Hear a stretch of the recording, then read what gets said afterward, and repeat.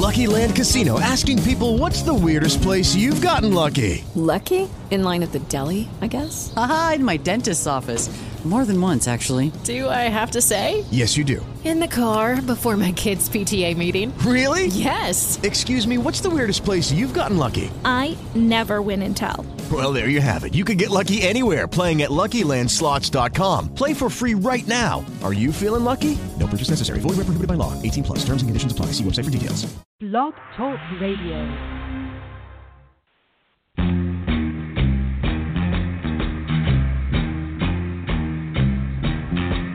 The beat goes on. The beat goes on. Drums keep pounding a rhythm to the brain. La-da-da-da-dee. La-da-da-da-da. Charleston was once the rage, History has turned a page, The miniskirt's the current thing, Teeny Bopper is our newborn king, And the beat goes on. The beat goes on. Drums keep pounding a rhythm to the brain. La-da-da-da-dee. La-da-da-da-da. The grocery store's a supermarket. Little girls will break their hearts, And men still keep on marching off to war. Electrically they keep a baseball score. And the beat goes on. The beat goes on. Drums keep pounding a rhythm to the brain. La-da-da-da-dee. La-da-da-da-da. Grandmas sit in chairs and reminisce. Boys keep chasing girls to get a kiss. The cars keep a-going faster all the time. Mom still cries, hey buddy, have you got a dime? And the beat goes on. The beat goes on. Drums keep pounding a rhythm to the brain. La-da-da-da-dee. La-da-da-da-da. And the beat goes on. Yes, the beat goes on. And the beat goes on. And the beat goes on. The beat goes on. And the beat goes on.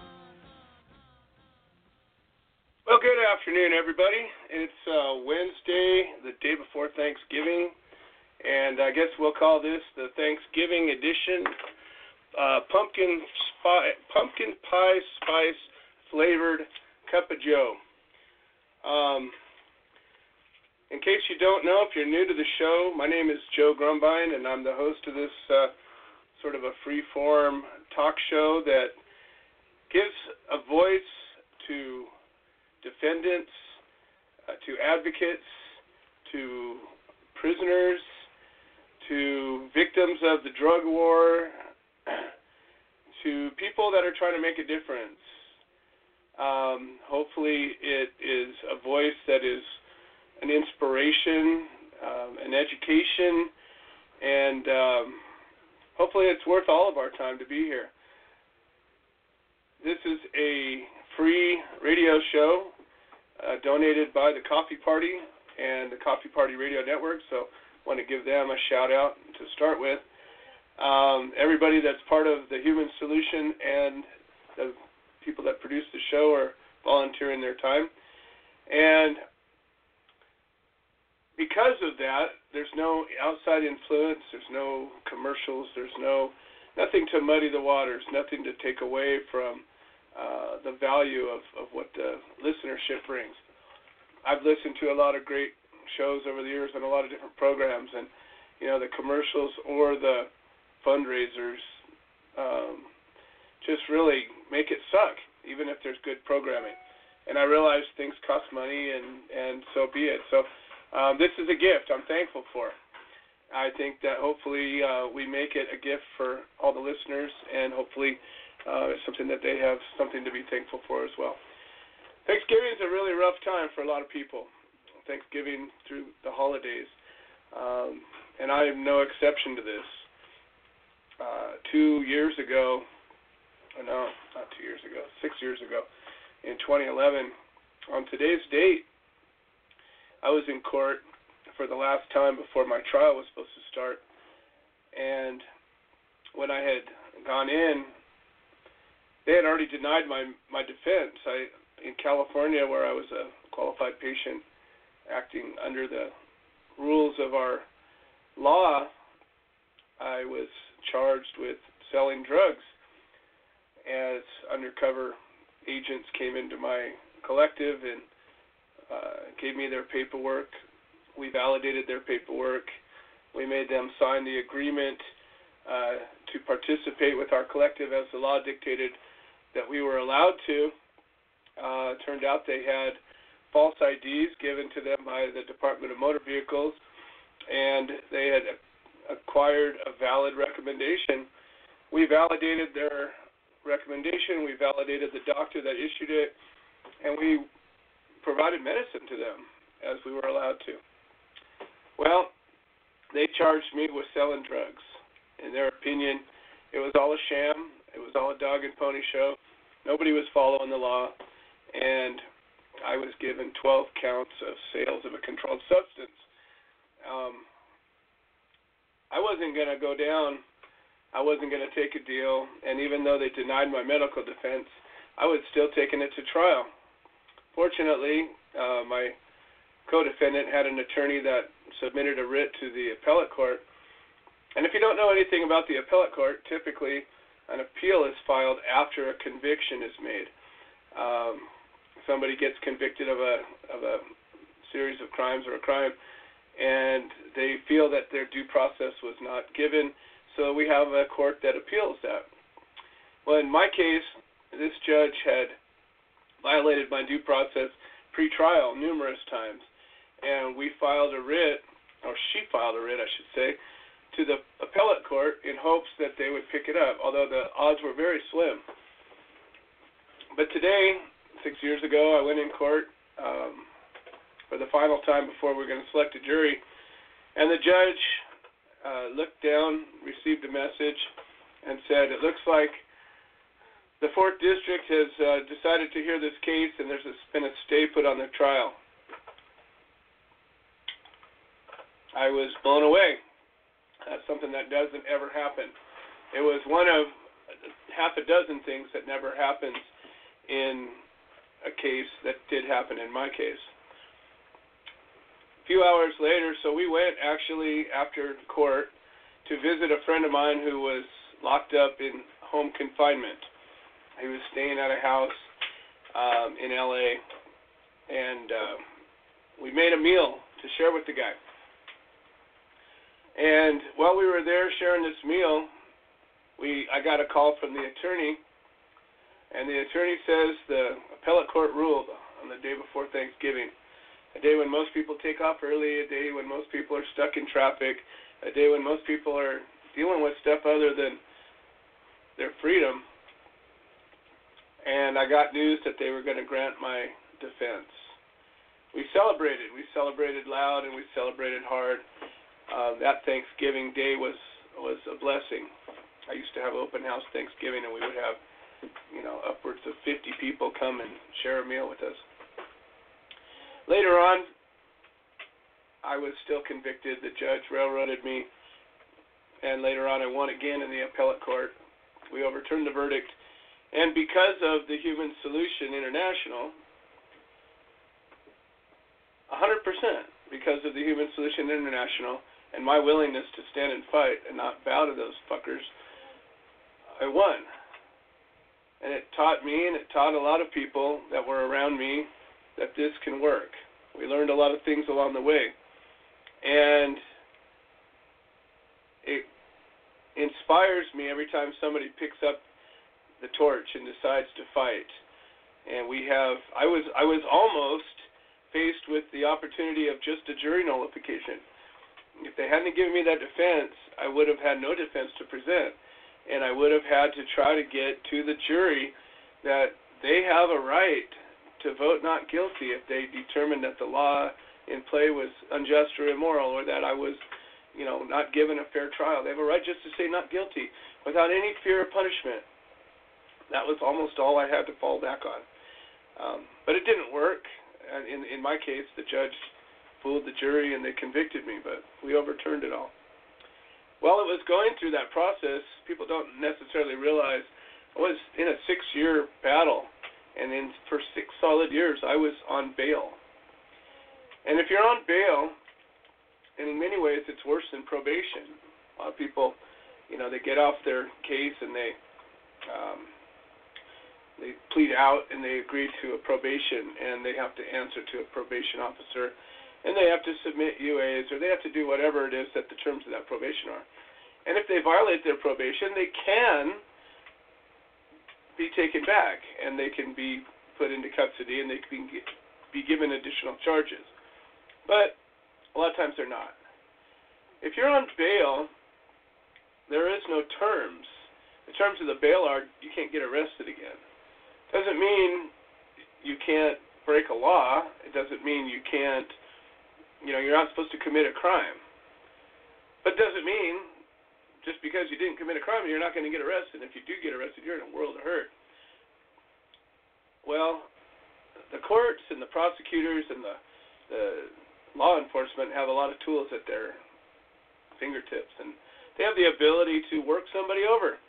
Just ask anybody that's got darker skin than mine, and how many times they get pulled over driving brown or black or whatever, purple or green, get taken out of the car, get your car searched, get the treatment. What happens to white folks too sometimes, especially loudmouth, obnoxious ones that don't like the government too much. And I pissed off this prosecutor so bad that she had sent out a all-points bulletin somehow and got helicopters circling my house in a different county than she was at, got me followed in other counties. I don't know how they do it. They got a lot of resources, but when they want to put a finger on somebody, they can, and they do. Well, I got pulled over. I was driving a piece of crap car, and Jeff Clark, you're dead now, but fuck you. That was a piece of crap car I bought from you, and you burned me on it, and it got me pulled over. And it was me being stupid. I had a couple of bags of pot that I was allowed to have because the terms of my bail didn't have anything to do with my rights as a patient. I was within my legal limit of what I had, but I get pulled over because one of my mirrors wasn't right or something, and the cop said I smelled pot. Get out of the car. Found what I had, and I spent over an hour talking to him, breaking all the rules, because I knew if I didn't, I was going to get arrested. And if I got arrested in another county, I was going to get what they call crime bail crime. And I would have charges in one county, charges in another county, and they probably wouldn't have granted me bail. And I probably would have lost both cases. But I decided, against probably my better judgment, but I let my gut do the talking, and I talked to this cop, and I didn't get arrested. In fact, he took my pot, and he took my cell phone, but that was it. He gave me a receipt for those things. Never got charges filed. However, the next time I came into court in Long Beach, clearly the prosecutor was aware of what had happened. She went to the judge and said, "Your Honor, this guy is up to his old tricks again, and we want him remanded, violate his bond. And they showed a little small sliver of a 45-minute video that made it appear that something had happened when it didn't. Remember, folks, everything you say will be used against you. And even though it got me out of getting arrested the first time, I got hauled out of court, and they had doubled my bond, making it $250,000. And I got taken into jail, I think it was November 12th. So 5 years ago today, I was sitting in the Twin Towers trying to come up with a $250,000 bond. After 5 years of fighting a battle which left me penniless, it was pretty hopeless. I had a guy that I had helped run for Congress named Steve Collette. He's passed on since too, rest his soul. He had a beach house up in Hermosa Beach, and he was willing to put that house up as a property bond, which should have worked, could have worked. House was worth $6.5 million. He owed $500,000 on it. My bond was $250,000. Should have easily been something that could have happened. But the prosecutor didn't want it to happen, and the DA's office fought it, twisted it, turned it around, kept putting condition after condition. They weren't going to let it happen. Kept coming back to court, finding out, nope, they got it, they need this, they need that. Finally, Steve got weary and said, I'm sorry, I can't do what they're asking me to do. And I got left out in the cold. So I can remember 5 years ago, the day before Thanksgiving, when I knew it was almost with certainty I was going to be locked up for Thanksgiving, when for the past 18 years I had had a big open house Thanksgiving at my house and invited everybody, anybody, homeless people, anybody could have come and had Thanksgiving with me, and we shared our place, we shared a meal, and celebrated life. And I can remember very clearly what it was like to be locked up for Thanksgiving. Today, there are a lot of people locked up for Thanksgiving. There are people that have recently been locked up. There are people that are fighting their cases right now that are trying to make bail. We'll talk about those a little bit later. There are people serving prison terms right now. People serving life in prison. Craig Cecil will be calling shortly to talk about what it's like in prison for Thanksgiving. That's what's going on right now. We have a lot happening. I'm going to talk about a little slice of what's going on in the day or in the week of the life of the Human Solution, an all-volunteer organization, and the things that we deal with, the help that we need. We're going to talk about all that stuff. This is kind of a powerful show. It seems to be like that every week. We're going to start off, though, with a little victory. A couple of guests that had a victory in Atlanta, Georgia. And when I heard about this, I was tickled. A couple of months back, I went to Georgia for the Netroots convention, and it's a progressive sort of a conference, and all kinds of political groups and people are here. And I met up with a bunch of folks, the Peachtree Normal people. I finally got to meet them in person, and had a great time networking with a bunch of civil rights activists. And we sat down, me and a bunch of them, and we decided to form a coalition. We've got a coalition, but we decided to ramp it up. We said, Atlanta is the hub of the civil rights movement. Why not start something here? And there were probably, 8 or 9 people, maybe a little more, that agreed to work together. And to think that a jury nullification case came out of Atlanta, Georgia, within 2 months of us sitting down, it wasn't because we sat down, but in some way it probably was. I believe in creating the creative thought, creative energy, that when we set out to do something, it opens the door for it to happen.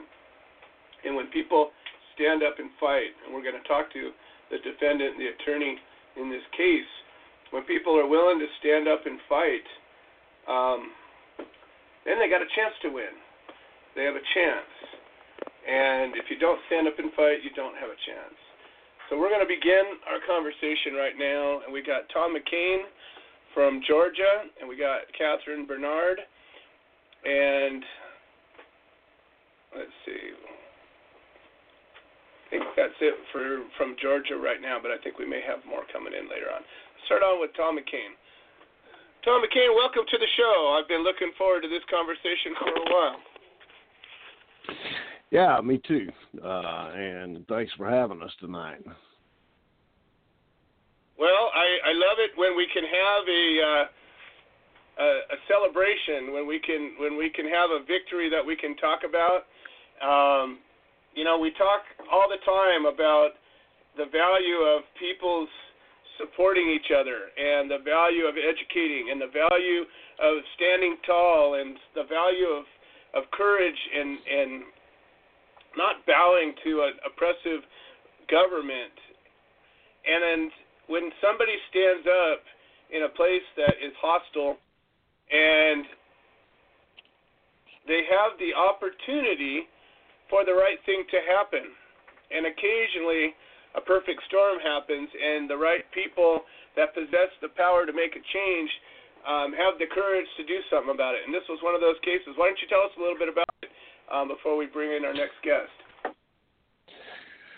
Well, it was just a minor correction here. It was in Dublin, Georgia, not in Atlanta, Georgia, which actually makes it a little more significant because Dublin is like right in the middle of Middle Georgia, and rural, only about 20.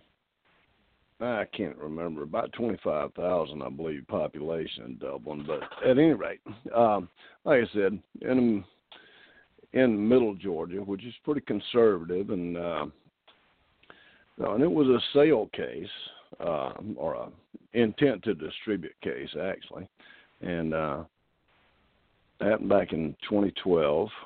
Actually, I think maybe Catherine would be better to shed light on exactly how all this came to be. Guys, yeah.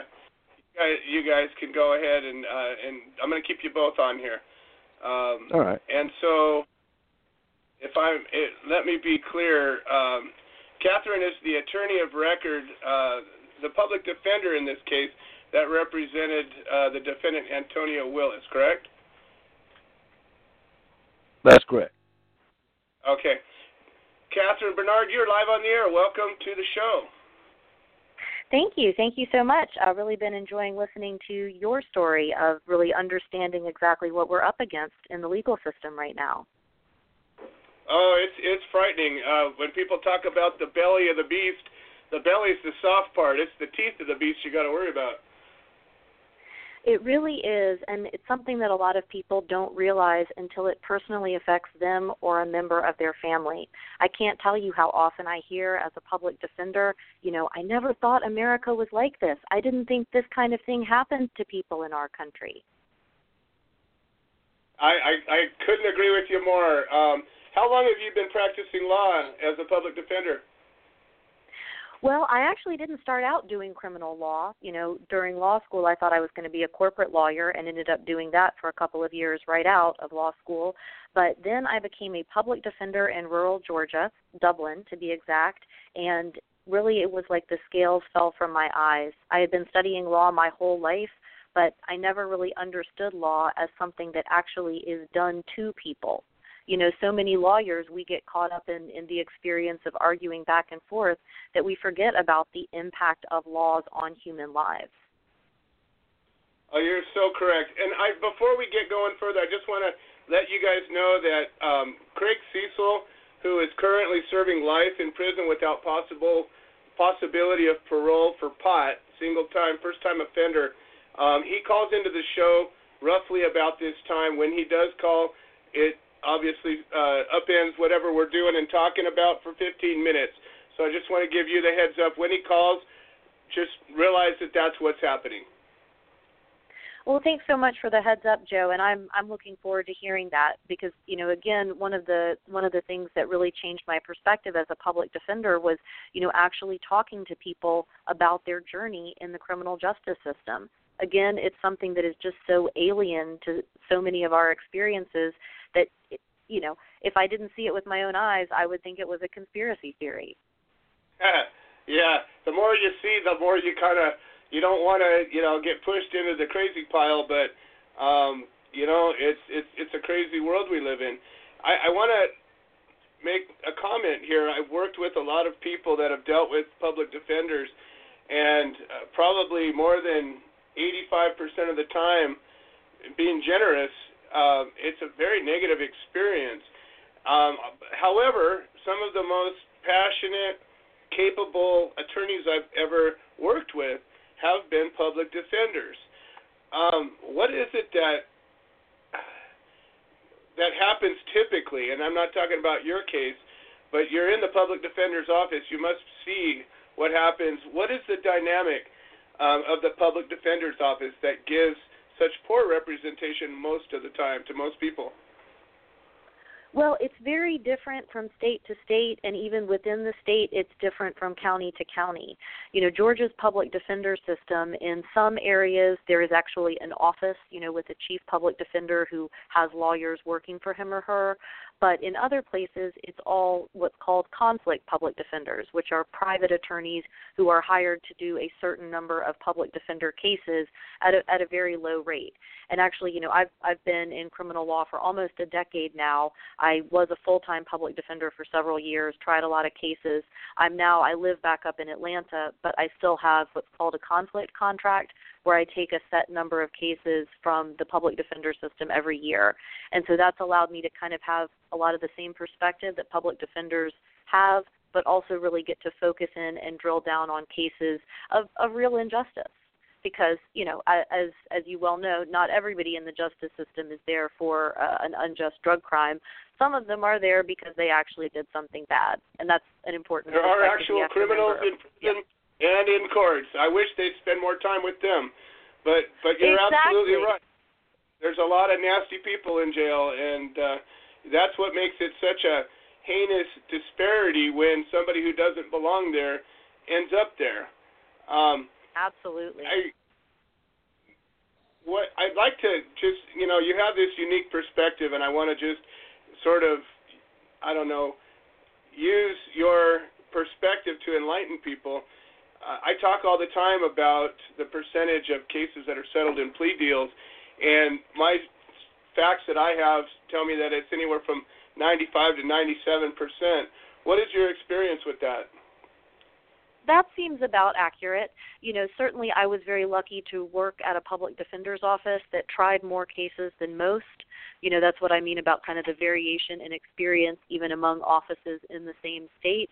So a lot of it really depends on the individual lawyers involved. And, that really defines the quality of representation that somebody is going to get. And I want to emphasize how much of this is political in nature. Often these public defender appointments are, they come from the governor or from a commission that is formed by the governor. And so there's a lot of political intrigue going on to some extent. And very often, if you're winning too many cases, we had a circuit public defender here in Georgia in Warner Robins who was actually removed from office. They felt like he was winning too many cases and fighting too hard. Wow. Well, that's unfortunately, I wish I could say I can't believe it, but I can believe it. And like I said, I've fought 3 cases and ultimately won them all, but it was a rough road, and I made of some ridiculous stuff that doesn't know how to give up, and I've been blessed with some amazing people that never let me go. But let's talk about the case at hand. What was it like when you met Antonio, and how did that come about? Well, I actually met Antonio several years ago. This case happened, the actual allegations happened in 2012, and so he had been out on bond for 5 years. So I had seen him at various calendar calls. The poor guy had to come to court, probably 20 or 30 times during the course of this. And each time, you're having to take off from work.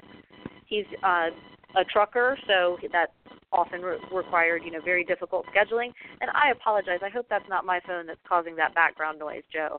I think it is, but don't worry about it. You're a riveting conversation. You got a trump card right now.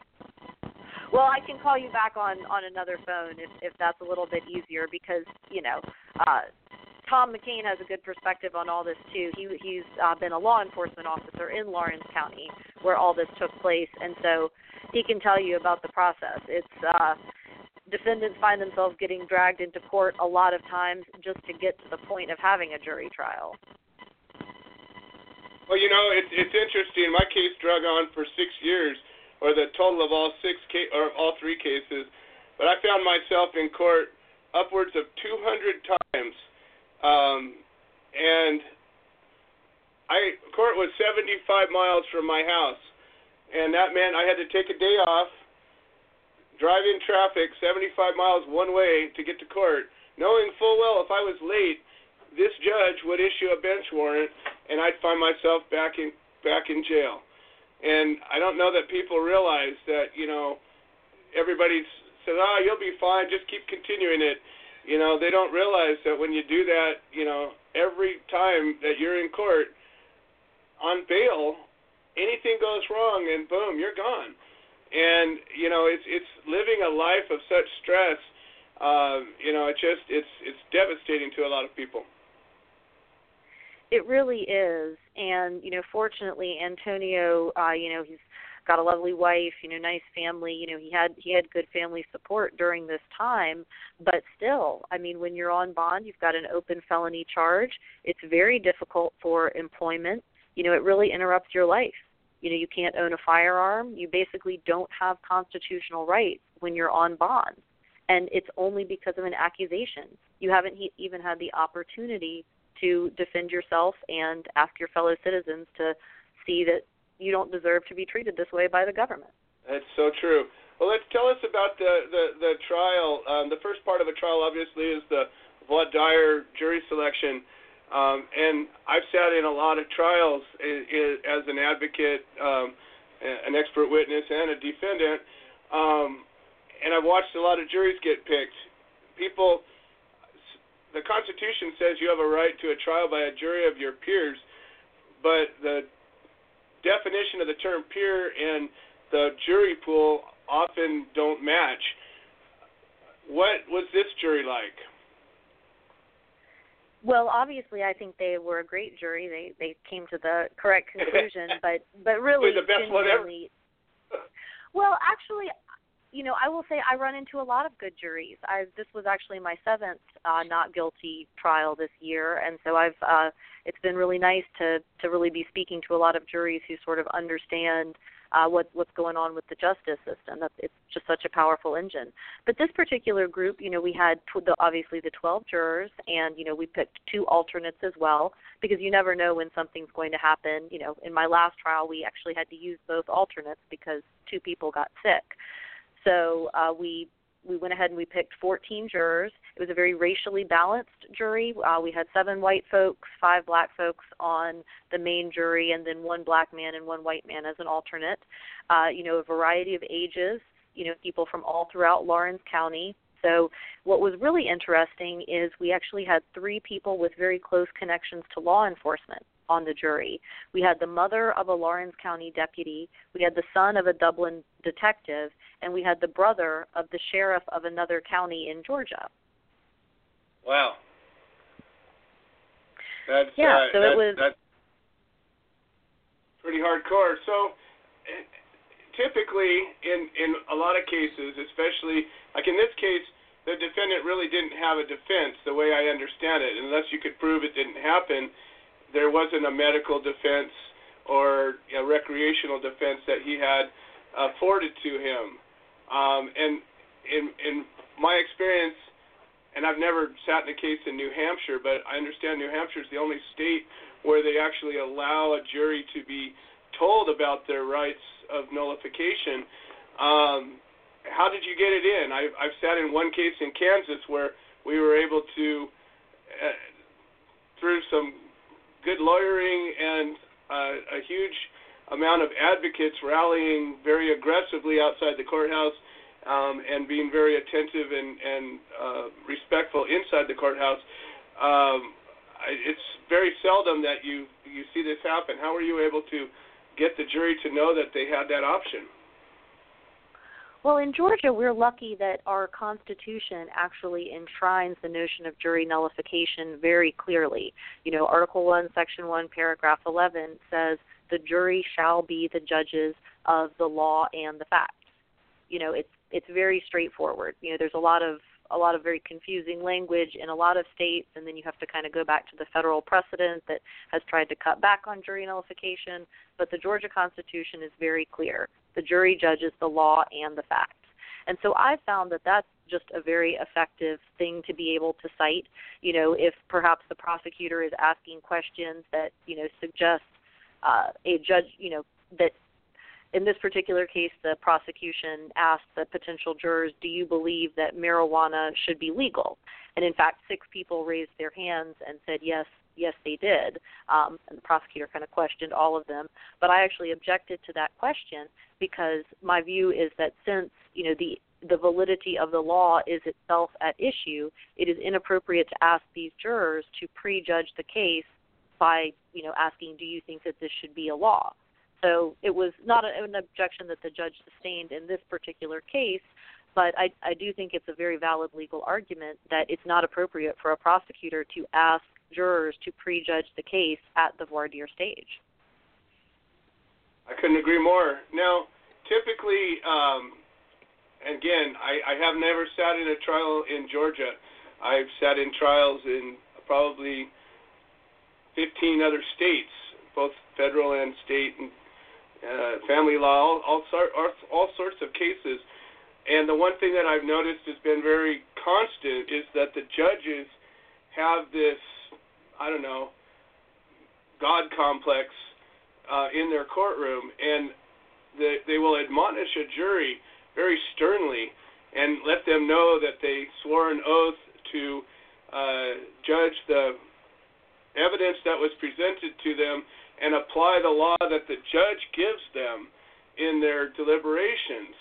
And the judges often, even when there is, you know, been a campaign to educate jurors about their rights to nullify, the judge will aggressively sometimes sort of push his weight on the jury and remind them of their oath, remind them that they swore to do what he said. Do the judges in Georgia, or in this judge in particular, was he doing that? No, not at all. Like I said, he did not sustain my objection, you know, during the voir dire process, and I did not formally request a jury nullification instruction, but I did orally make that request, and you know, the judge did not offer to give that jury instruction. That is the language from the Georgia Constitution. But again, one of the problems, I think, in our modern legal system is too much has become about the lawyers and the judge talking to each other and making the decisions, you know, what comes in, what does what. You know, the jury is more powerful than the judge. You know, the jury is the finder of fact. You know, they are the most powerful ones in that courthouse. And so while you do have a lot of judges who are unfortunately kind of bullying, I think, you know, thoughtful judges and thoughtful lawyers can kind of guide that process away from, you know, the judge bullying the lawyers and, you know, reemphasizing the jurors are the ones making the final decisions. That's why they are being brought in. Boy, I wish we could clone you. I have a handful of attorneys, even after spending so much time in the legal system, and I hesitate to call it a justice system, but it's just my, you know, biased opinion. But to find that understand what you're saying and are willing to act on it, it's golden. And I would like to, before we continue, invite you to be a regular guest on the show. I mean, not every week, obviously, but maybe a couple of times a year. Come in and you know, bring us up to speed with what's happening. There's a lot of change happening in Georgia, and I think that it's hopeful and inspiring to people when they listen to an attorney saying what you're saying. So how did the trial go? It went great. We picked the jury on Monday, October 30th. It actually went pretty late. I don't think we left until about 6 o'clock in the evening. And then we came back and, started the trial, opening statements, 9 a.m. on Halloween. And, I thought about, do you dress up for Halloween at the courthouse? I did not. But, I will admit, during closing argument, I think I did make a reference to how scary it was when officers would dress up in costume and, go around to people's houses. So, I brought it in a little bit. But overall, it was a very straightforward trial. The state called 3 witnesses, all law enforcement, the 2 officers who participated in the undercover buy, and then the officer who tested the marijuana. We called Antonio Willis, my client, and did closing arguments we wrapped up around 4 o'clock before, and the judge charged it was a one-day the jury. Trial. Yep, a one-day trial. Jury came back, Wow. After 18 minutes. It only took them 18 minutes to find him not guilty on 2 counts of distribution of marijuana. Wow. So did you talk to the jurors afterward? I did not get a chance to, which that's one kind of peril of, I do most of my trials by myself. I don't have like a second chair or any other employees in my office. And so it was, just me and Antonio and then Antonio's family. So after the trial, I, sat and talked to them, and they were just, everybody was so happy because really, he was nervous about going to trial because, come on, there's a video of him engaging in a hand-to-hand transaction with an undercover officer. Like, I certainly understood his concern, but a plea in a case like this, and even when they came down to 5 years probation, a plea will still suspend your driver's license. It will still affect your employment.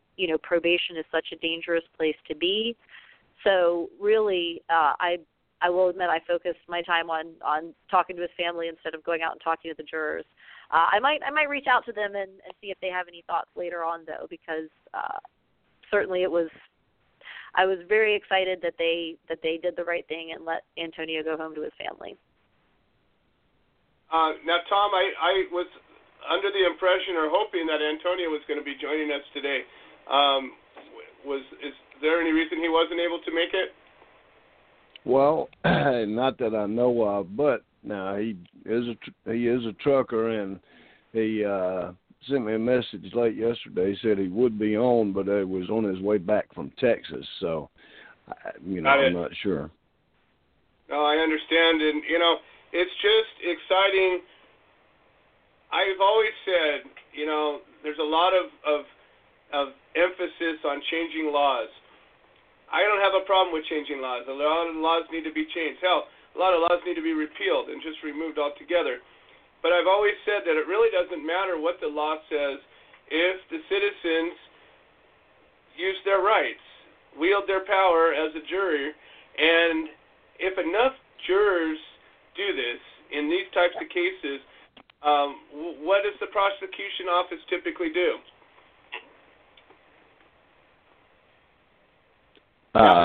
Well, my guess is that they stop prosecuting them, but I don't know. I think that's the Catherine model. Yeah, that's that. the model we hope for. Back in Prohibition, if you look at what happened during the early part of the 20th century in America, juries were not convicting people of alcohol-related crimes. I've heard figures of up to 2/3 of alcohol-related cases were being thrown out just because jurors recognized that this was not an appropriate way to spend our public safety resources.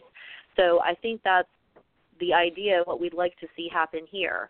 Unfortunately, prosecutors, I have not seen them really backing off. It might, obviously jurisdictions are different.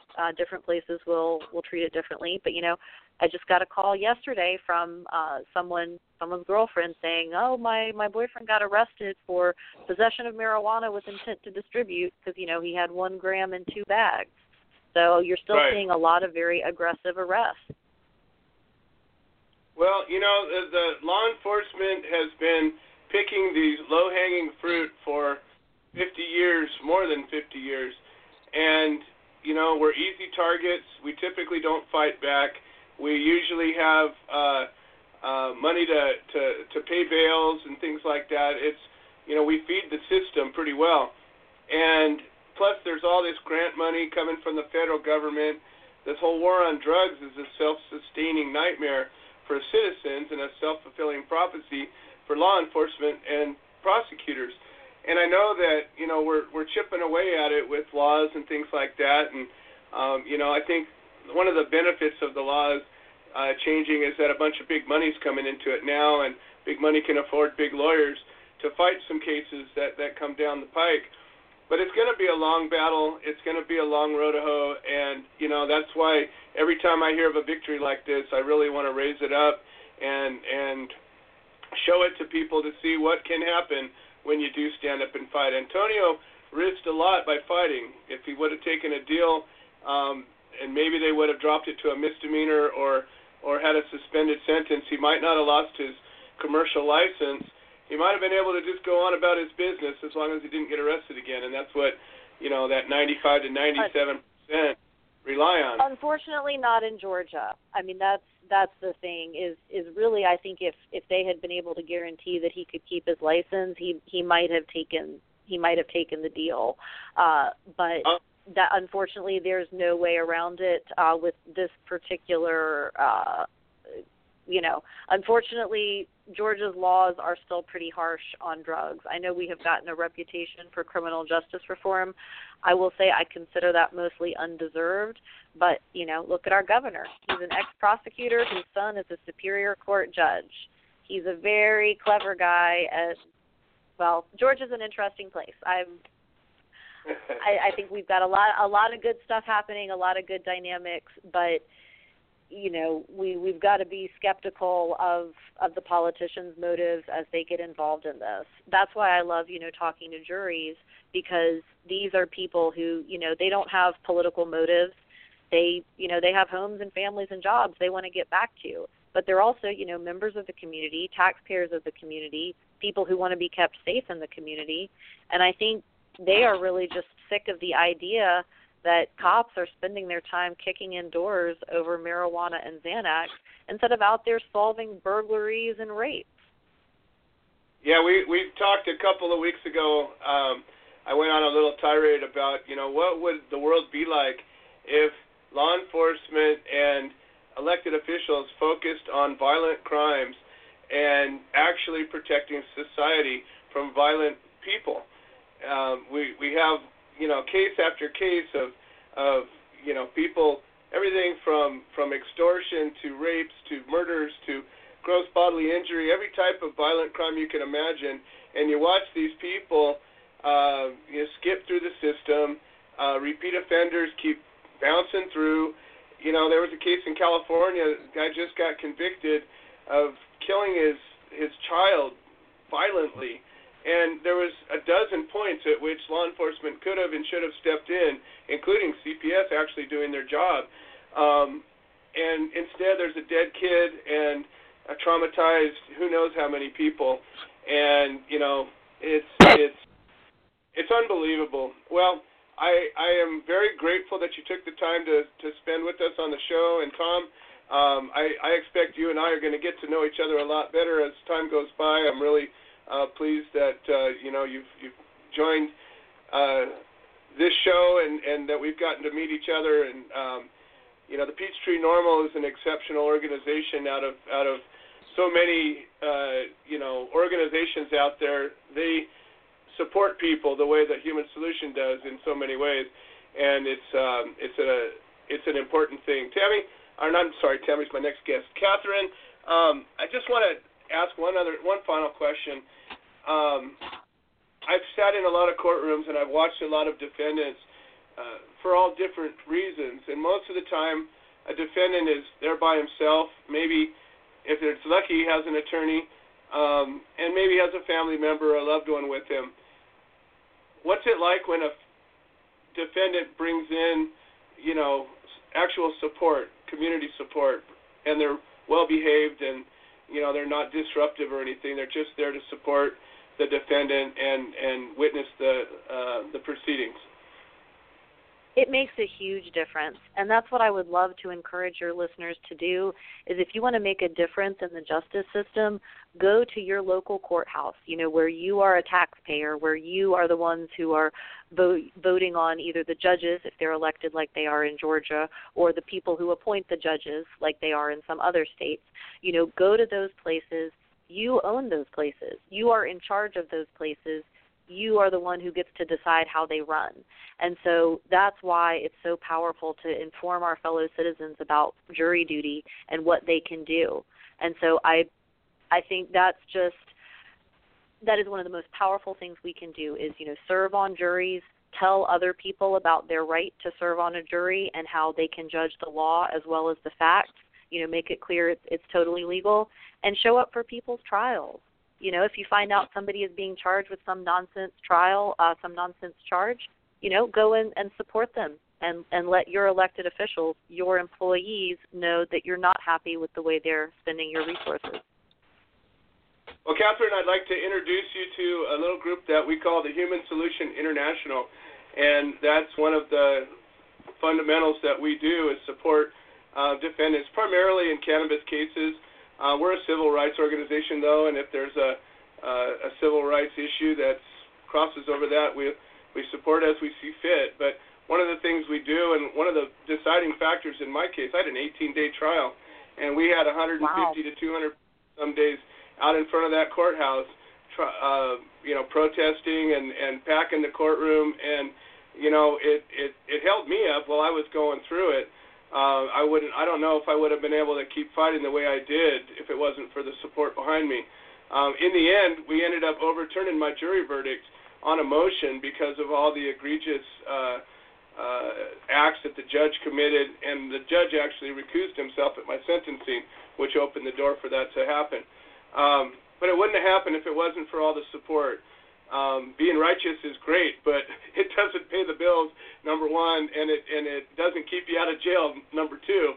And, if it isn't for the people standing behind you, it's a really difficult road to hoe. And so if you ever run into a defendant that, qualifies for this, just let them know about us. And, we're an all-volunteer organization. We're international. We got chapters all over the country, and, it's just grassroots. We step up and help folks when they need it, and it's just something that we're here to do.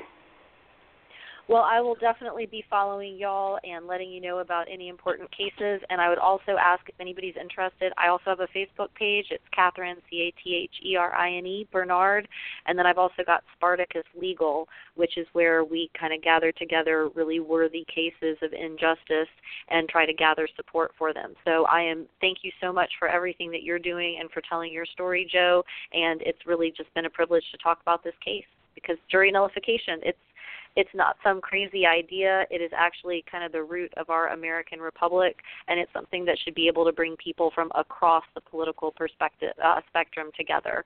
We can all decide, our government needs to do its job. So true. Well, Catherine, I will be reaching out to you in the next few days, and I look forward to maybe working a little bit closer with your Spartacus Foundation, and, we have a lot of common ground. Once again, folks, thanks so much, Joe. Catherine from Georgia, public defender, and I'm going to appoint you officially superhero.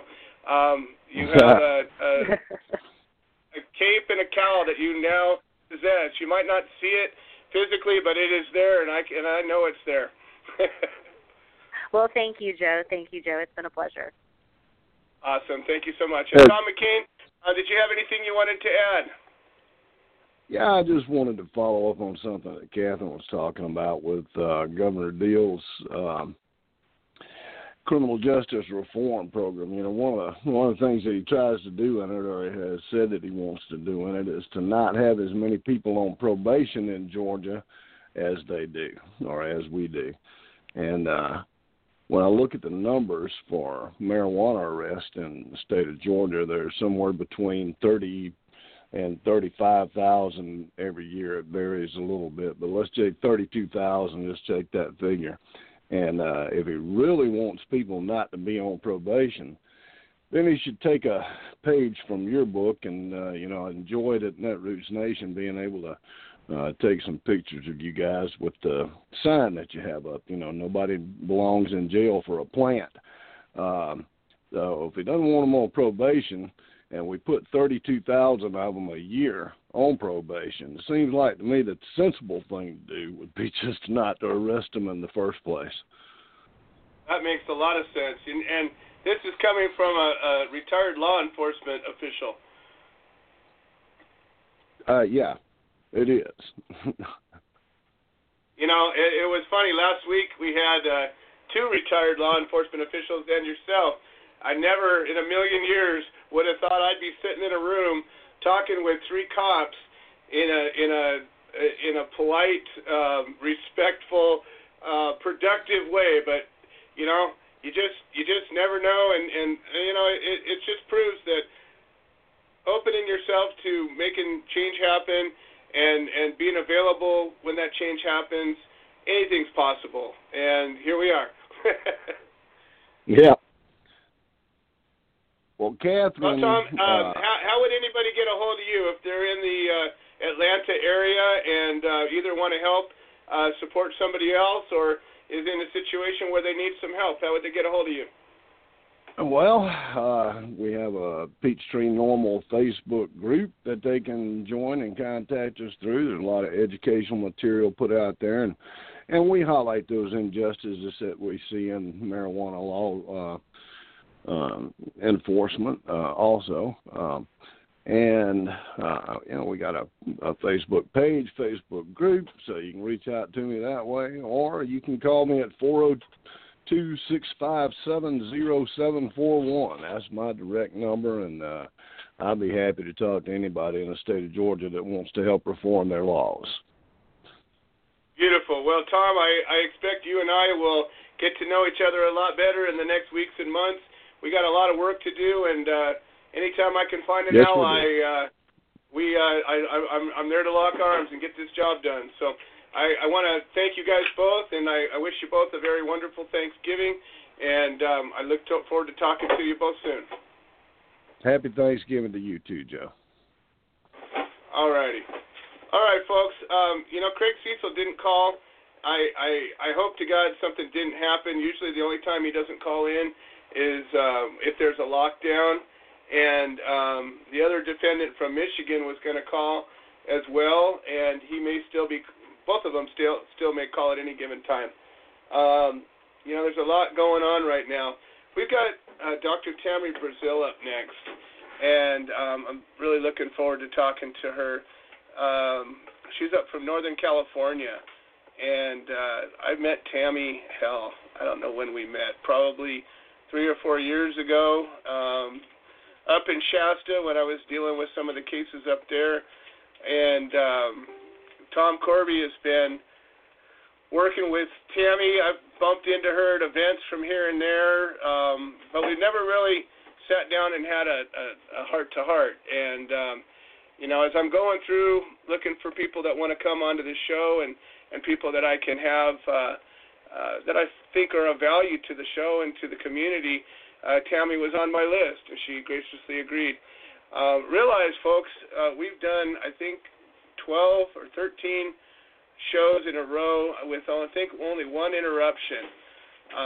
In the past 3 months, I've been cramming 2 guests per show because I had so many guests that wanted to come on. But I've kind of burned up my list a little bit, and I've only got a couple of guests scheduled. So if you know somebody who you think would be a good guest on this show, or if you think you would be a good guest on this show, or if you've been a guest on this show before and you want to come and join us again, get in touch with me. I'm easy to reach, or you can just call me 951-436-6312 and let me know you want to be on the show. If you want to call in and if you're listening on the radio right now, if you're listening on your phone and you've got something you want to add to a conversation, you got 2 things you can do. One, and I'm not sure of it, but I think you can dial pound. Never mind. Hang up and call back. And our amazing screener, non-compliant Mary, will let me know that you got something to say. And at any time, if you're sitting there, you hear something that you agree with, you disagree with, you have a story to share, you got a question you want to ask a guest, that's it. Hang up, call right back.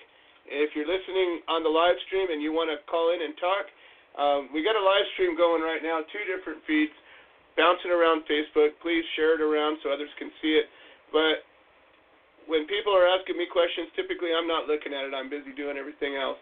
So if you want to call into the show and you're watching it on the live stream right now, you just dial 646-929-2495.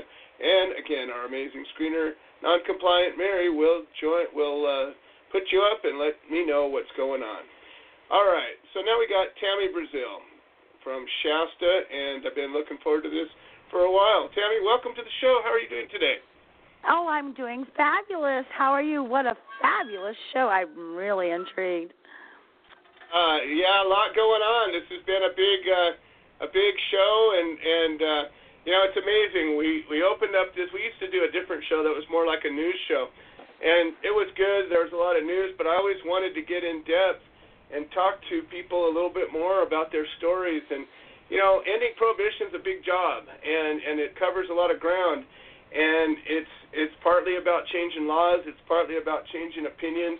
It's partly about educating people. It's partly about standing up. It's partly about not getting pushed over, and so many other things. And I see that this is a medium that can reach an endless amount of people because it's being recorded and it can be shared. And a year from now, somebody can go back and watch it and listen to it. And it's kind of a tool that we were given a gift, and so I don't want to piss it away. So why don't you tell us a little bit about yourself? I'm looking at your letter of introduction, and you come quite endowed with. I've done a lot of things. You come with such references. I don't know where to begin. When they call you Queen of Dragons, they're not kidding. So tell me what's going on. I understand you have a lot of health issues on top of it all, just from my paying attention. Yes, what's going on. So I'm going to let you sort of introduce yourself and touch on the things that you think are most important, and I will, in my hopefully endearing way, probe you about the things that I think people would want to hear more about. There we go. Okay, well, I'm Dr. Tammy Brazil. I am majorly naturopathic. I have a PhD. I'm also ND, CTN, DN, MDH, RSD, PhD. I was formerly on the Business Advisory Council to the President of the United States, and there I received the Congressional Medal of Distinction for 2006. I was doing a different field back then, and now, of course, I'm doing medical marijuana.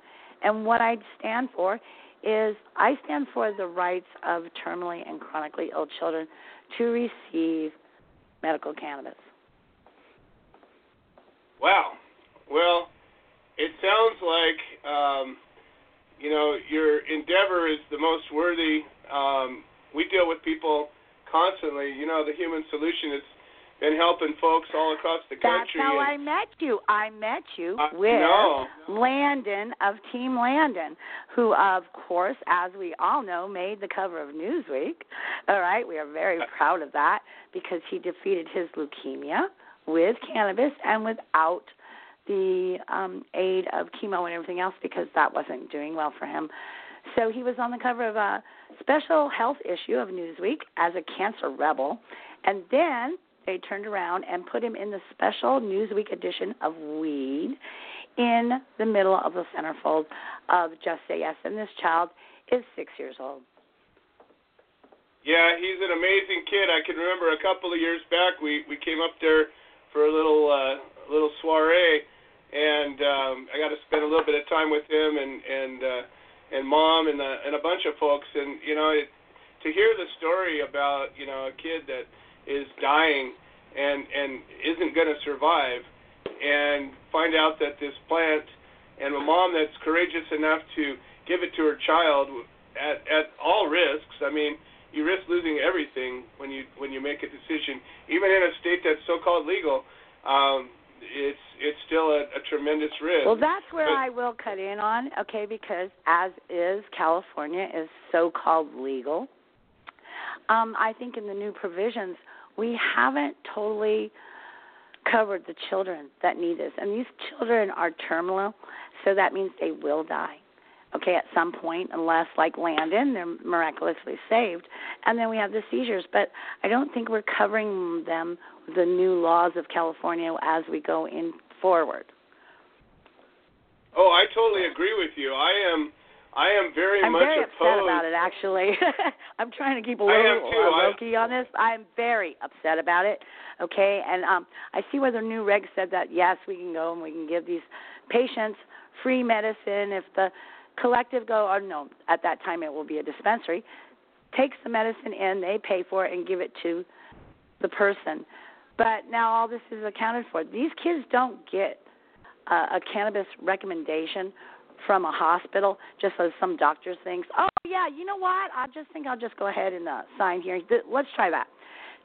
We go through severe things. We even have social workers in on this, and all doctors and all PAs must sign off. Okay, but now when it comes to the end result, we're not even letting the child come in there. So now we have them coming in with their parent, okay, who can't get away or sending somebody else. And now we're in a really gray area because the doctors are starting to stop writing for children because of the new laws. Oh, I couldn't agree with you more, Tammy. I've been an opponent of most of the legalization efforts. Not that I oppose legalization. I just oppose the laws the way they've been written. I see them as a Trojan horse. And, exactly. You know, they open the door for one wreck. thing.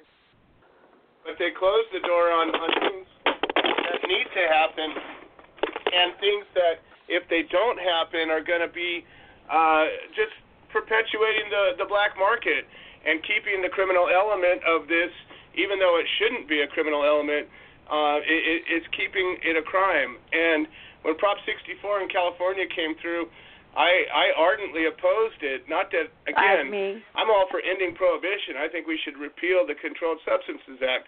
But short of that, we should at least pass a law that decriminalizes this. It doesn't need to be a felony or even a misdemeanor when there's something that offends somebody.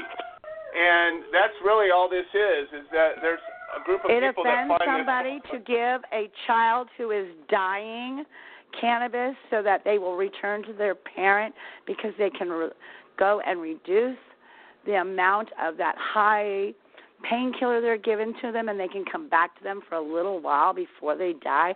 I don't think so.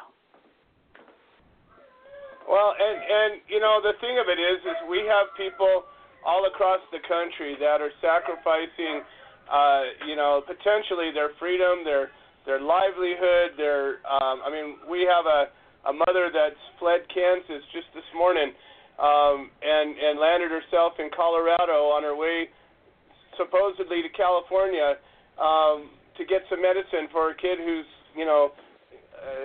having hundreds of seizures, just started grand mals, and it's gotten progressively worse.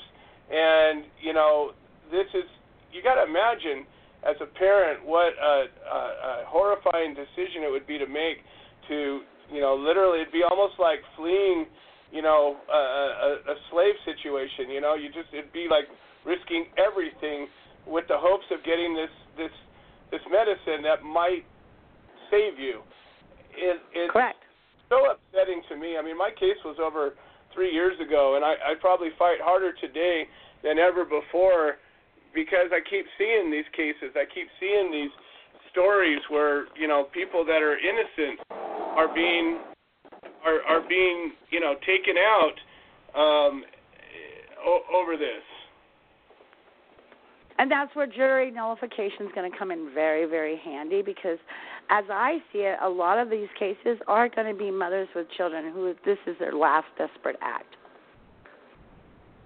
Oh, absolutely. And it's happening, and the doctors are going to be included as well because now they've gone and I'm telling you right now, if they're making it almost impossible for a child to get it, and when I see it, when you have a little child and he is 6 and he goes around nonstop all day and he's wearing a helmet, all of a sudden you give him some CBD with minimal THC. It's a 25-to-1.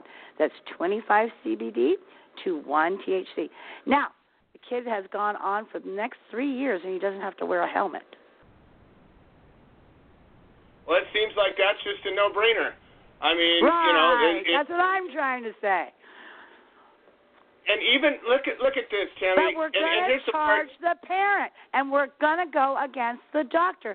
So now what happens is we get more doctors who are very, very good doctors who have been given all these case records, and they will not do it, even in the hospital, even with the backup team, because their signature is the last signature on that trail of tears, and they won't sign.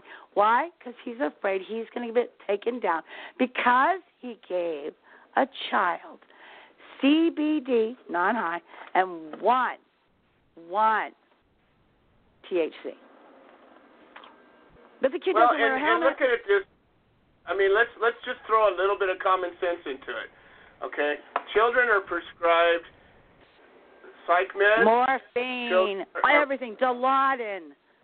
Exactly. Okay, in through their spine they have it fed. I have seen these children who are getting fed through their spine and through a port at the same time. And guess what they get? They get high as hell. Okay? Yeah, but when we can handle it with the cannabis and they don't have it. I've had kids who've had it removed. They've had it removed after it actually helps because there are doctors who really do care. Well, exactly. But my point is that if the biggest concern of these people that are looking out for the children is that they don't want that children to get high, if that's their thing, right?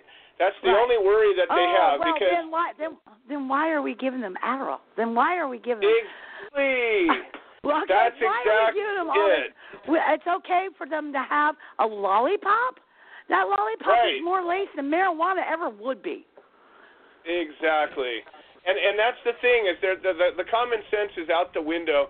It's indoctrination. It's the reefer madness. It's generations of white paper dogma that people have fallen for. And you know what? We need people like you, and we need people like this attorney that we were just speaking with, and we need people that are grounded in facts and in substance, that are just willing to keep moving forward and saying, look, this is the truth. Okay, and I think that the big monsters in the room of, children on drugs, it's already, the pharmaceutical drugs are the monster in the room. The cannabis is, even if it was 1-to-1, even if it was 1 to 25, and it was mostly THC, so what? What's the worst thing that can happen? Okay, some kids are that funny. way. Okay, some kids are that way, and they have to do that oil. And it is not because they have cancer, but we have what in our society now, and we have a big group of them, that are shaken baby syndrome. And these people, because these children who are that, they are non-audible. They don't even talk. Okay, and a lot of them talk in clicks, and they can't walk, and they can't do anything else. And so when we give this medicine, they're actually healing, because we actually have one child who is to never walk. But you know what? Got news for you. He walks. Okay? He's only walking right now. Right now, he's only doing like 5-7 steps, and he'll do it to me because that's the way they have me go, hey, show up here, because he'll run to you. And so, yeah, he comes to me. I'm very, very, very close to my children. And so he'll come to me, and so we're like, we got 7 steps. Well, 7 steps from somebody who would never, ever walk is a big deal, because if you can get 7, you can get more. You can keep going. That number doesn't have to stop. Yes, you can, because the reason he only has 7 steps is because, think about this. When I met him, he was 5.5 years old. He has been in a bed or in a wheelchair all his life, so he doesn't even have muscles developed. Right, so exactly. Start with a 7, we can keep going. And he is very intelligent, so don't tell me we can't do anything. You act a while, you got to work out, little. physical therapy, and you can keep going. But I happen to know he has, through all these hospital things, all these hospitals give these kids iPads. And so he sends me messages now. He has his own account. He goes and he videotapes himself. And his mother is not helping him. Well, it's not his mother. It's a nurse who took him because shaken babies, the mother gives them up. Okay, and so they're taken on by somebody else who has a big heart. You know what I mean? Because they're not going to go too forward in life. But this kid goes and he responds and can type back to me because he goes to school, but he can type back to me and respond to my messages, even though he can't talk. Wow. He's never supposed to be able to do that, ever. Wow. Right. And, of course, they're like, simple messages back and not spelled well, but he can do it. Sheesh. Yeah, exactly. Okay? He can do it. So you have a tremendous amount of energy, and yet I've seen posts that you've gone through some just amazing. You've gone through, transfusions, and, you've got all kinds of physical ailments. I have had 7 stem cells, okay, and that's 7 complete where I am both the donor and the recipient. Okay, I have lupus, which I'm having a major lupus attack for the last week and a half. All right, and those are very painful. But the reason I have the stem cells is because I had a problem where parasites ate my brain, and so it simulated Alzheimer's, and so I was losing my mind. Wow. Right, and so I did 6 stem cells, each one from a different medical facility. But on the last one, I got very, very lucky. And so I worked with these doctors, and they go, well, we'll have to take the stem cells out from here, and then over here at this other, we'll have the second set of stem cells, and we're going to inject them into your brain. Wow. Right. Okay, and that's 60 wow. cc's. Right. Okay, so I had this team and everything else, and I was one of 7 people in the world that was allowed to participate in this study. And so the other 6 were MS, and I was classified Alzheimer's. So I went further on this, and I said, okay, look, I've done all my research. This is what I believe in. So let's do this with cannabis. And they said yes.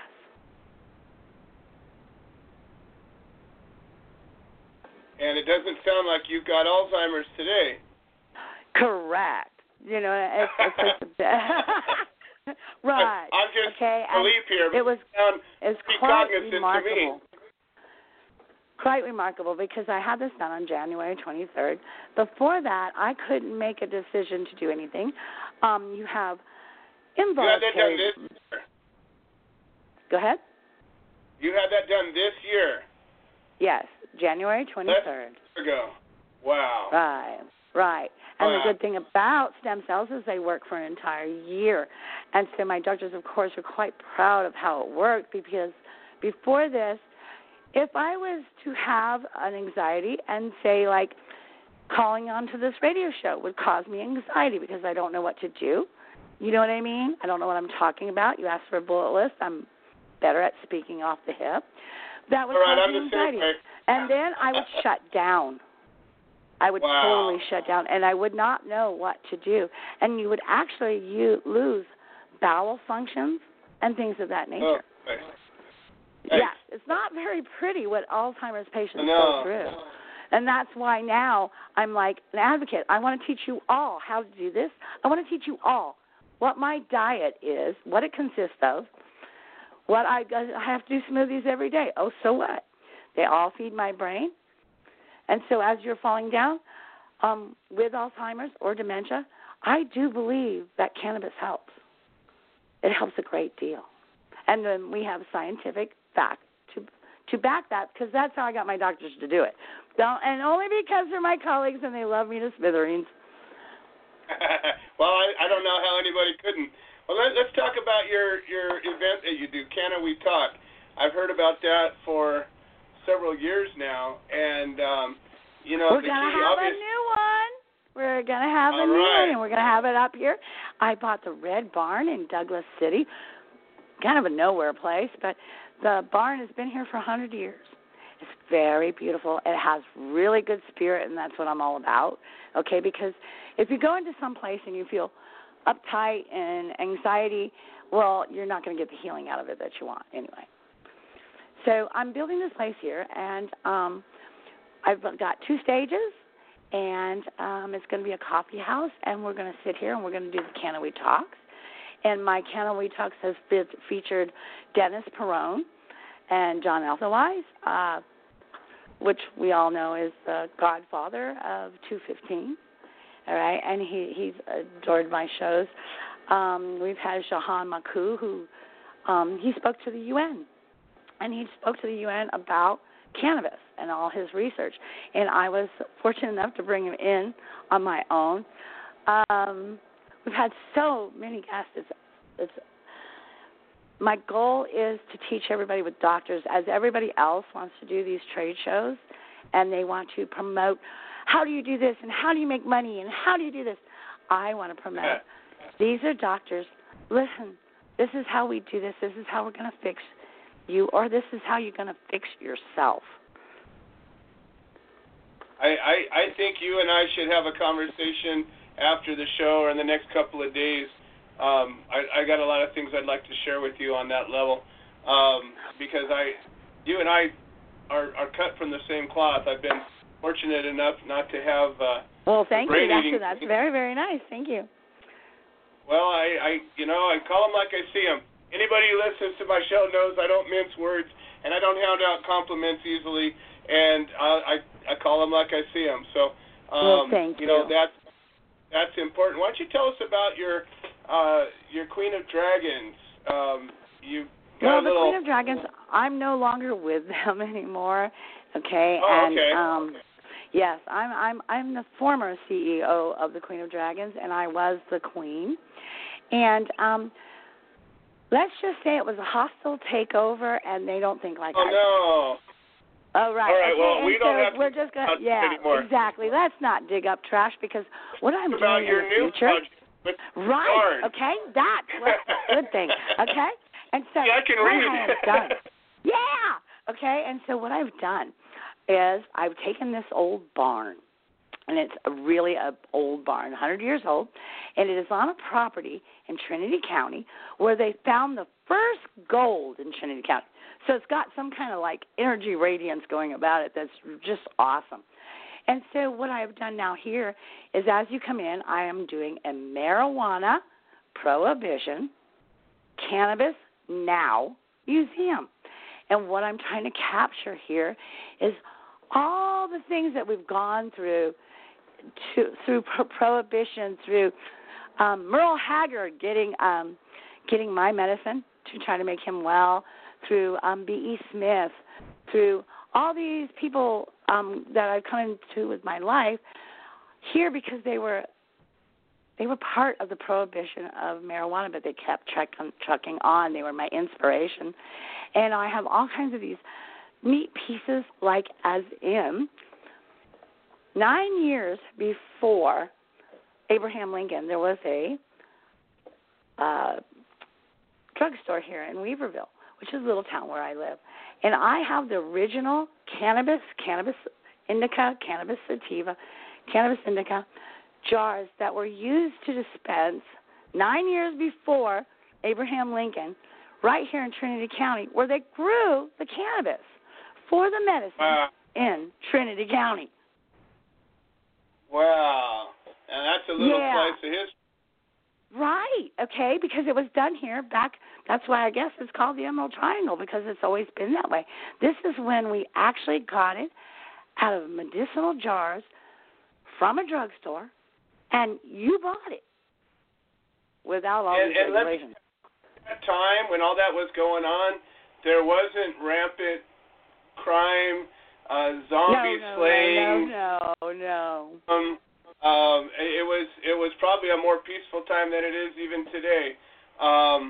In actuality, what they were doing at the drugstore was filling your prescription.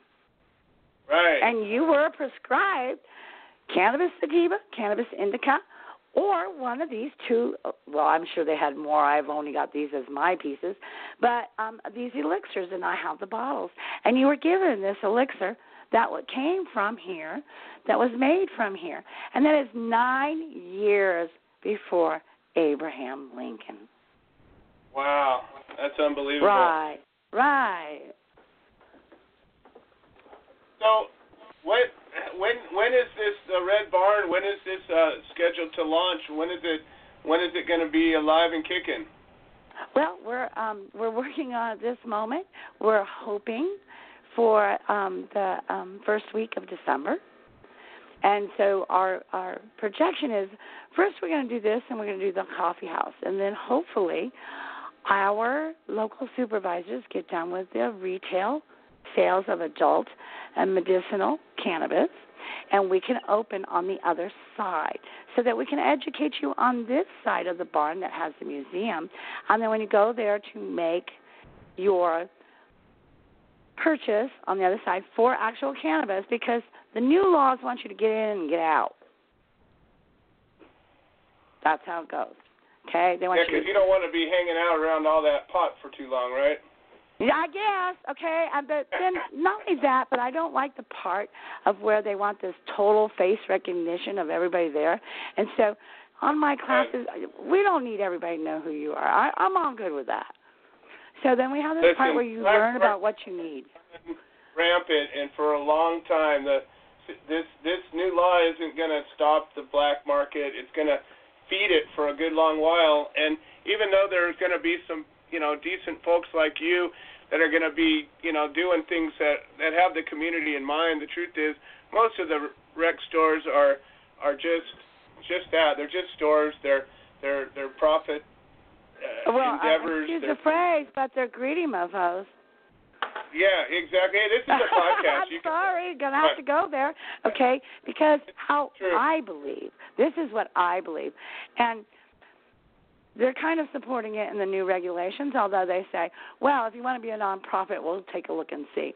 But I think that what I'm going to do is the ones that can pay, and they can buy their medicine, can pay for the ones that can't. Okay, because that's how this thing was built. This is how I know Dennis Perrone very well. Okay, and that's what he believed in, and he's like my mentor, and as were others that were in this business. The ones that can pay take care of it for the ones who can't. And in these new uprisings, nobody wants to take care of anybody except for the minister and the pocketbook and the bank and the new yacht and the new house. Okay, no. That's not how this was designed, okay? This is what it was built on. I see many train wrecks coming with a new regulation, but I'm going to hold my ground because I still believe that in all of this, the people who do right, I don't believe commercial cannabis is going to heal as well as small farmer cannabis, only because you're watching your garden with a computer. Whereas we got some small farmer who is out there kissing his plant. Well, I believe spirit is infused, okay? And that's what made cannabis a healing medicine. It made it a healing medicine because we are so OCD, ACD, everything about our plants that we infused it, just as in the scientists that were from Japan that believed that we could pray over water and we could change its molecular structure. I think we've done that with cannabis. I think we will lose it on the commercial level. I couldn't agree with you more. Well, listen, Tammy, I'm running a little low on time, and I got a lot of ground still to cover. But I definitely would love to have you come back on in the near future, and I'd like to talk to you privately outside of this show about a few things. You are welcome to come to the Red Barn Healing Angels Cafe anytime you like. I would like to do that. I did want to throw a couple of other things. I met you, I think it was Tom Corby that originally had introduced me to you, even secondhand. And you've been very supportive of the Human Solution and the work that we do up there What's your thoughts about the efforts that the Human Solution does up there? I think we could use them a little more up here in Trinity, because now I'm up here in Trinity as opposed to Shasta. I think it's a really good thing. I think we're going to need it more now than ever, especially with parents wanting to give their kids cannabis and doctors refusing to write. I think that will throw that whole part underground, and I think the Human Solution is going to need that help with that. And you have a Human Solutions Children's chapter, so I think you guys are going to be very busy. Well, maybe when we talk afterward, we can talk about maybe setting up a Trinity County chapter that has a home at your place. I mean, there's a lot of options. That sounds fabulous. I love it. And that'll give me a good reason to come on up there and visit you in person. There you go. That sounds fabulous. All right, Tammy. Well, how would somebody get a hold of you if they want to learn more about all the things you have going on? Okay, well, they can reach me at the Red Barn Healing Angels Cafe. I'm also Dr. Tammy on Facebook. I'm also the Red Barn Cafe, Red Barn Healing Angels Cafe on Facebook, and I'm also Can We Talk. I'm not too hard to find. Type in Tammy Brazil, and you'll find me everywhere. Oh, beautiful. Well, Tammy, it's just been a delight to have you on the show. You're always a delight to be around. And I look forward to spending some more time with you in the near future. Hey, and have a happy Thanksgiving, and angels on your elbows, dude. More power to you. Oh, you bet. Right back to you. All right, folks, Dr. Tammy Brazil, what an amazing story from an amazing individual, and I can see the future of a Trinity County chapter happening. There's just so few people that are committed to making the change that we need to make, and that's a big part of what I'm doing out here. Is I'm looking for those allies. I'm looking for those people that that have what I have as a vision to end prohibition, to make this medicine available to anybody who needs it, to educate people about their rights, about the things they can do for themselves through diet and changing practices and learning about this plant and the things you can do with it, and learning to stand and fight when the oppressors come along and begin to oppress. There's all of these things we can help each other with, and it doesn't take from us. Trust me, Tammy gets it. You can listen to the tone of her voice when she talks about the people she's helped. The gift happens when you give, and you get back 1,000 times what you give. There's no question Tammy is a big giver. I can tell from the joy that she has in her voice. All right, we have a little less than 30 minutes on this show. Every time I turn around, the show is beginning, and then I turn around again, and the show is ending. Craig Cecil did not call in. Please keep him in your thoughts and prayers. I'm going to send him a message on Coralinks. Hopefully he's okay. Our other defendant didn't call either, and I was hoping to speak with him as well. I am looking for an app or a way to record a call that would come in on my little phone here, and I need to be able to push a button and begin recording. Even if I've got to pay for this app, whatever it is, I just need a way to do that. So far, I've come up empty. The research I've done told me Google Voice was supposed to do it, but I haven't been able to figure it out. And there's all these voice VoIP systems that you have to call another number. This is a call coming in from jail. I just need to be able to start recording. This guy is really a perfect storm defendant.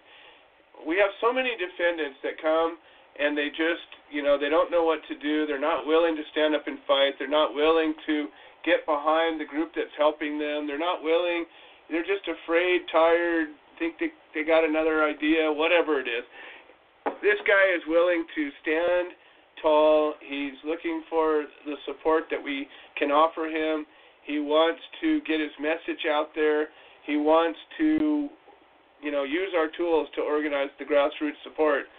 And I need to be able to capture his direction.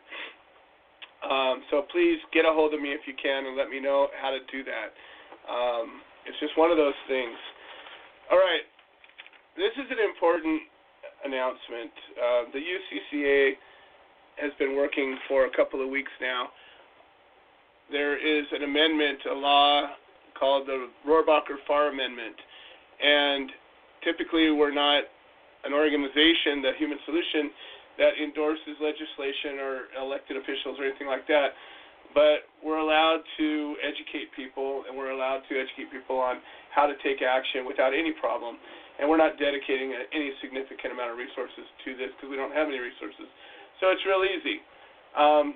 This amendment is something like 83 words, and it gives the states rights to supersede the Controlled Substances Act. It literally gives us, it causes the federal government to bow to the states. If we pass this thing, it's been stymied every time it's come through. We have an opportunity to influence it right now. For the past 2 weeks, we drafted a letter as the UCCA, a coalition of the willing, of individuals, groups, organizations, businesses, nonprofits, that are standing together, united by a common goal of supporting human rights, patients' rights, doctors' rights, veterans' rights, disabled rights, rights in general, human civil liberties. That's what this is about. We wrote a letter, and this letter has been, for the last 2 weeks, we've been gathering endorsements. We have about 600 endorsements. I am both very proud and very heartbroken by that. I have over 4,000 members on the Human Solution page, the main page. There are over 5,000 members on the UCCA group. I know hundreds and hundreds of people that have participated in the industry, the movement, been disabled folks, defendants, attorneys, business owners of all sorts. There should be thousands of people on this, but we have hundreds. We're ready to get going. So the next phase of this, we're going to put out a press release hopefully tomorrow that's going to talk about this, but I have a little direction that I want to give. And if you go to the Human Solution website, that is thsintl.org,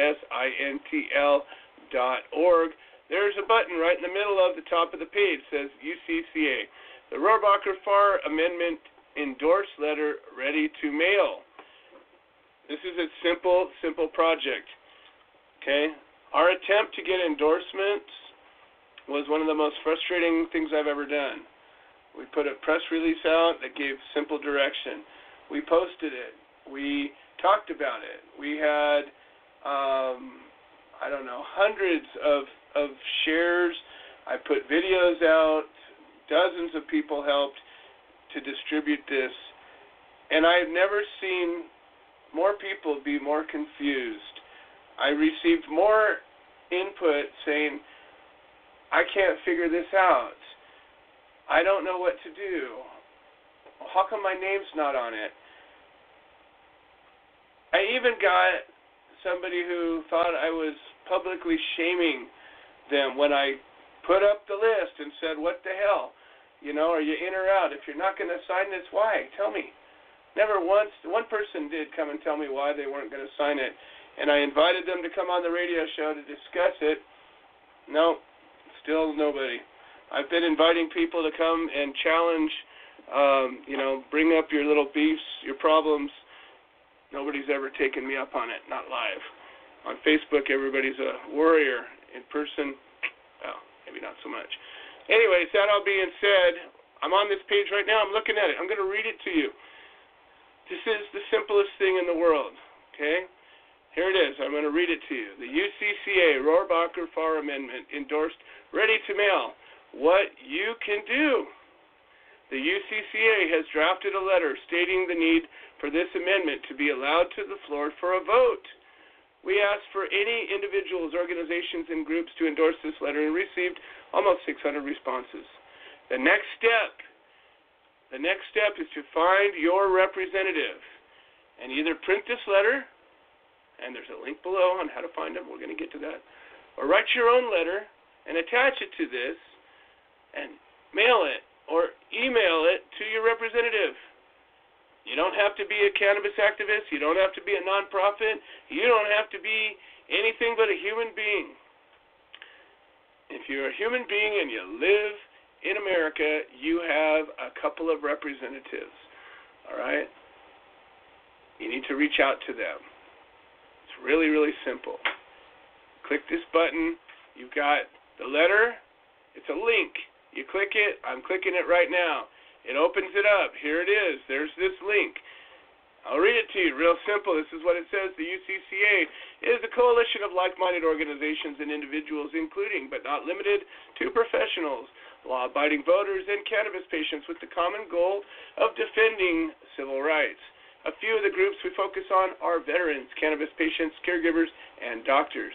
We, the coalition, endorse the Rohrabacher-Farr Amendment and urge Congress to allow this move to forward to committee and ultimately to the floor for a vote. This amendment is of concern to us because of the broad impact it will have on the 29 states and D.C. that have current medical cannabis laws, marijuana, cannabis. We agreed to put those two words together. And the more than dozen states with bills pending for the 2018 legislation, not including the pending legislation of over 190 million Americans, 59.3%, are affected by the outcome of this amendment. This amendment maintains the state's ability to address the needs of its constituents. Voters in half the country have clearly voiced approval for medical marijuana cannabis by passing legislation legalizing its use. We urge you to support a state's right to legislate, regulate, and prosecute as they deem appropriate. Thanks in advance for your consideration. Below that is all of the endorsements. Okay, so you can either attach that, print it, mail it, whatever it takes to get it to your defendant or your elected representative. If you don't know who your representative is, there's a link right here. Find your representative by clicking this link and scrolling to the lower portion of the page and look under House and find a representative. There's a link to congress.gov. Okay? There's the text of the amendment. It's 85 words right here. That's it. Okay, this is the next phase of this. Please get this to your elected representatives and share it with us. Tell us how you're doing it. Tell us what's happening. If people see motion, they will move. Action begets action. Okay? I can't be more adamant. I have cut my personal friends page from 4,800 down to 450. When this project is over, I imagine, unfortunately, it's going to cut down to probably about 200. And every single person on that is going to be somebody that's helped. It's that important to me. And I don't care about Facebook. It's not about any of that. It's just the reality of this. If we stand together and actually do something instead of spewing and fighting and arguing and doing everything else that we do, we can end prohibition and go on our separate ways and do whatever we want. Isn't that what it's all about? Just doing what we want. Okay, that's the UCCA project. Amazon Smile. All right, we're coming up on the holiday season, a time when people like to spend a lot of money and buy stuff. People increasingly go to Amazon. There is a smile.amazon.com. That is Amazon. It allows you to select a nonprofit of your choice and buy whatever you are ordinarily going to buy, pay the same amount you are already going to pay, and Amazon will donate a couple of pennies to the charity of your choice. Turns out, as the Human Solution is a 501c3, we qualify to be listed into Amazon Smile, and currently we are. So if you go to Amazon Smile, again, it doesn't cost you anything. You just click a different button instead of Amazon. It directs you to Amazon Smile, which is exactly the same thing. It's just their little charity division. Sign us up. Choose us. We're there. Human Solution International. and you can help. If we had a budget to work with, our messaging would be so much easier.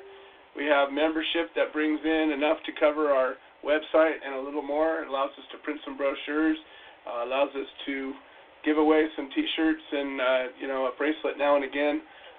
Not much more. If we had a couple of bucks, we could really get out there and get some messaging done. I look forward to the day when we could get our message out there loud and proud and clear and see what can happen. See what can happen when the right people doing the right things. All right, I got a lot of other things I really wanted to talk about today, but I don't seem to have enough time. We have a number of defendants that have stepped forward and are engaging us on some level or another. We also have a number of defendants that I wish would, but for whatever reason, they're doing their own thing. I can't force ourselves on you, but I see some poor choices being made, and the direction and the energy that is being spent in ways that are sometimes counterproductive. But I'm not here to judge. I just wish people would walk and work with people who have been here and done this before as many times as we have. All right. You can lead them to water, but you cannot make them drink. Okay, we got one more guest here, Tom Corby with the NorCal Report. We're going to have just enough time, and here we go. Tom Corby, you are live on the air with the NorCal Report. How are you doing today? Thank you, Joe, and always Coffee Party Radio Show, and all the good folks talking today. It was so good to hear Dr. Tammy Brazil. What's it been? Over 4 years. I think that we met Tammy at one of her Canada Talks, which is an awesome event. The reason I'm not going up to Shasta anymore, again, what I point out in Butte County in Northern California, we don't have many cases left. We're not even going on to trial. We're getting another dismissal, one right after the other. It's even blowing me away. And yes, like our PD Catherine says, and thank you for coming on from Georgia. We have a lot of public defenders now up here that we've redirected and are on our team and are common. And our mindset is we do not plea bargain. As Joe's always said, we always take them on to trial. We always come with a 995 dismiss probable cause motion. So, again, I have another friend, Roel Cruz, that I go back 15 years with, part of my collective. I shared on radio show last week how he was up in Grass Valley, which is Nevada City, with a friend. They had 12 plans, and thankfully they were scripted with their doctors. Pulled them over, said, when we talk about probable cause, so important. Sheriff pulled him over and said, your tail lights flicking off and on. What a flimsy probable cause. We always remind you, don't forget the signal. Don't give them any reason to pull you over, because believe me, they're looking for a reason. So, thanks, Joel, thanking also the Human Solutions International for the support and moreover the application, just a little direction. Thankfully, he got a good attorney up there. Our friend Jan already had another case we had here a couple years ago that she had dismissed. She went on to hearings, 2 hearings. Roella didn't even have to go up there. We didn't even have to go. She already had his case dismissed. Want to thank Jen up there in Nevada City. Roel, so thankful. So we always point out that there is no victim and there is no crime. And how important court support is, as Catherine says, it's not only because you're supporting that defendant. it's also because you're also keeping an eye on them, and you're bearing witness to the injustice inside these courtrooms. And, of course, a lot of them don't like what our Ribbon of Solidarity represents. But, again, that's our First Amendment right, and they can't take that away from us. And a lot of them are now joining us. So we always say, stand your ground, take them on. Another reason, again, I'm not going up Shasta County more is because James Beno and his boys kept taking them on with Joseph Tully. The last I heard, even the DA says now, well, there is no victim, there's no crime. This case is just kind of going away too. So it's kind of nice to have a relief from the 6 years I've been with the Human Solution NGO, to have a relief, not spending all my time in the courtrooms, because so many folks came helping to be the solution to finally end prohibition and this failed war on our sacred plant, cannabis plant. On the calendar that I've been really busy because I am harvesting, and I'm thankful for that, what I can harvest, and we will stand our ground. And we had, believe me, actually up here in Butte County this year, we actually had very little pressure from code enforcement because they know that we've backed them down up here, and especially in Butte County, due to the fact that actually I've been up here in Northern California and part of the Butte County Inland Farmers Cannabis Association up here for about 12 years, and we've been fighting Measure A and taking our growing rights away. And from there, made a lot of connections already. So when Joe connected with me, he made a huge connection, which if we can make these connections, and a lot of people they'll come and stand their ground. It means so much to have these point people to work with. So the only thing I'm going to get it to the counter again. Eric Pierce, the only case I really have left up here is up for a misdemeanor psilocybin mushroom possession. Once again, what do they do at the end when you just keep taking them on? What you do is you throw everything at them. You subpoena them. You throw every motion you can. You make them work. They're not used to working. And you always bring your injunctions and lawsuits, and that's what they have ears to hear. So Eric Pierce comes up for his fourth TRC. That's Trial Readiness Conference. What's that say? It doesn't say a lot. It could be PDC. It could be readiness trial. It doesn't matter. What it is it's just that either you're building your case or they're building their case, and it just keeps going on. And the mindset generally is, and as long as you keep this going on, even if you waive your rights to waive time on a 45-day time waiver, which you want to do, your case is still going to go on. And at some point, you'll get them on the offense. You could be on the offense, and you'll have the DA on the defense. He'll be needing more time, and they'll start throwing whatever they can at you, try to get you to make some kind of deal. So here it is, Eric Pierce, charged with the usual 4, cultivation, possession for sales, and misdemeanor mushrooms. Well, now they found out, and they had already dropped the mushroom charge, right? Well, now they find out all these charges now.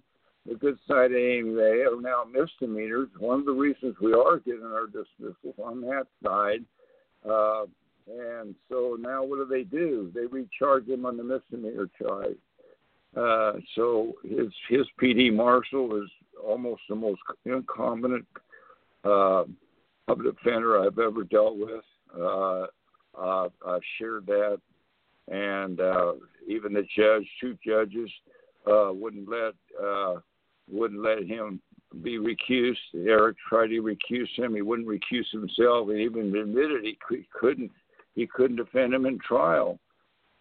So anyway, we're going on next week. That's 1:30 p.m. right here at number 1 Quarter Street, November 29th, for another trial readiness conference.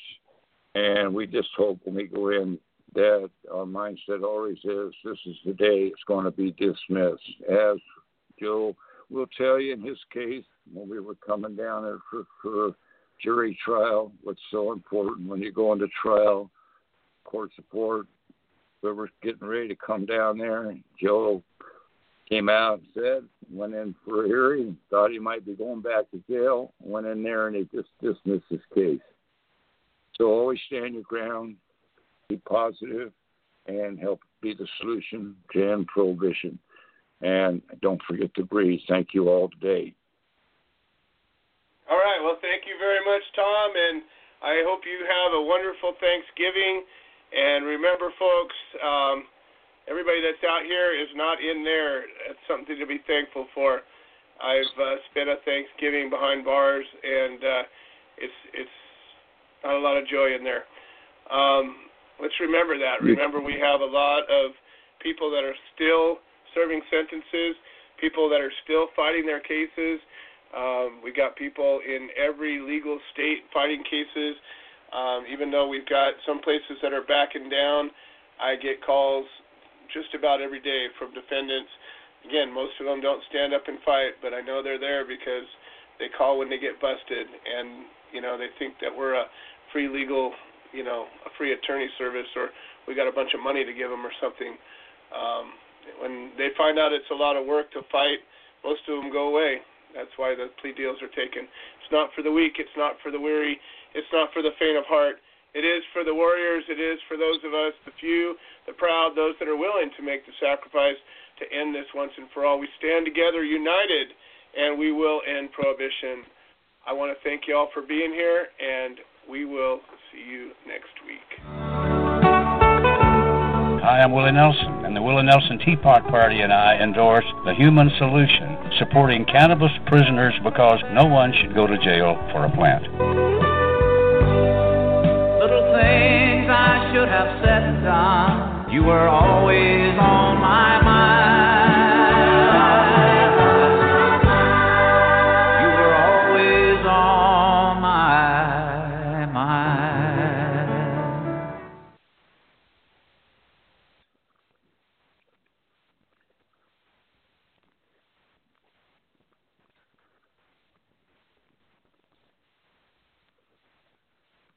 With the Lucky Land Slots, you can get lucky just about anywhere. This is your captain speaking. We've got clear runway and the weather's fine, but we're just going to circle up here a while and get lucky. No, nothing like that. It's just these cash prizes add up quick. So I suggest you sit back, keep your tray table upright, and start getting lucky. Play for free at LuckyLandSlots.com. Are you feeling lucky? No purchase necessary. Void where prohibited by law. 18+ terms and conditions apply. See website for details. Waiting on a tax return? Hopefully it ends up in your hands. Fraudulent tax returns due to identity theft increased by 30% in 2023. If you're in a bind this tax season, LifeLock can help. Our U.S.-based restoration specialists are experts dedicated to helping solve your identity theft issues. And all LifeLock plans are backed by the $1 Million Protection Package. So we'll reimburse you up to the limits of your plan if you lose money due to identity theft. Help protect your information this tax season with LifeLock. Save up to 25% your first year at LifeLock.com/aware.